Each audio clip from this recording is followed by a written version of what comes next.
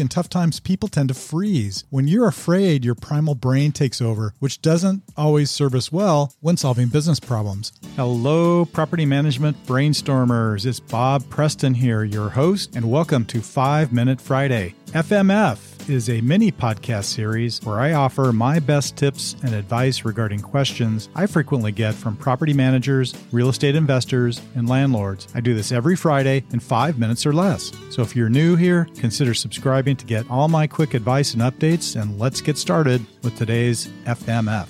Happy holidays, everybody. I wanted to say thank you as we kind of wrap up this year for all the support that our listeners have given Property Management Brainstorm. It's been a great year. We're going to take a little bit of time off here for the holidays, but we'll be back the first week of January with our normal program. As we finish out the year with this last 5 Minute Friday, I want to ask one of my hypothetical questions. I do this sometimes, and the hypothetical question is this. When it comes to your business, looking back at 2020, what have you been most afraid of? I've always been a believer that the issue you fear the most is the one you most need to discuss and resolve. And what better time to think about that than during the holidays when we're all setting our New Year's resolutions?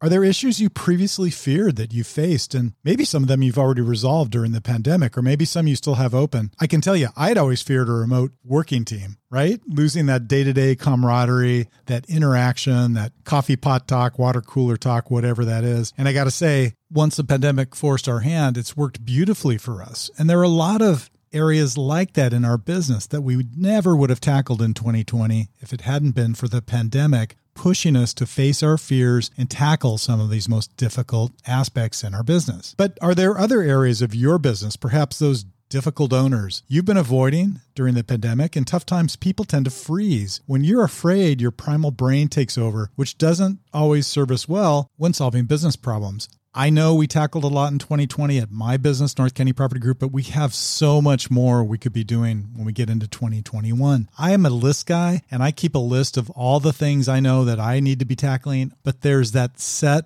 of issues that always seems to be pushed to the bottom of the list. I can't quite get myself to bring it up on the list and finally get it done. Those are items that I believe I'm procrastinating on because I'm afraid of them, or I fear something about what the repercussions might be if I take action. I would encourage you during the holidays, maybe you have some time off, spending time with your family, shift your thinking to the prefrontal part of the brain before you start next year, the rational and the critical thinking part. Maybe there's some time when you're on that ski lift or walking on the beach during the holidays, or, taking some time off during this break. To make this happen, simply list all the things that are worrying you, all the problems, concerns, fears. Take this on during a clarity break or as a leadership team, maybe when you return in January, and be open-minded and honest to enable you to confront and solve those critical issues and maybe get off to a jump start in 2021. I think we're all going to need it. I think we're all going to need a fresh look. So I've already started my 2021 list, and we'll plan to work with my leadership team to tackle these issues when we get back in the first week of January. Despite the fact that there might be some criticism or might subject myself to critics, I